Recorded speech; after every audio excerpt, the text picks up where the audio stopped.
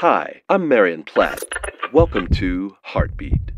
There was a man who lived across the street from an abandoned house. Although the yard was overgrown and unkept, each spring, beautiful yellow tulips would blossom. And each year, the man thought about digging them up and planting them in his yard. One evening, he finally decided he would rehome these flowers and walked across the street with a shovel. As he was just about to dig, he looked back at his own home and saw the row of flowers that had been blossoming by his front porch. He didn't plant them, but he remembered the joy of discovering them. A joy he was about to rob from the future owners of this house.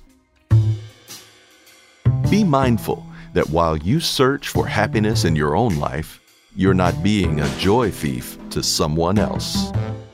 Heartbeat is brought to you by the Salvation Army.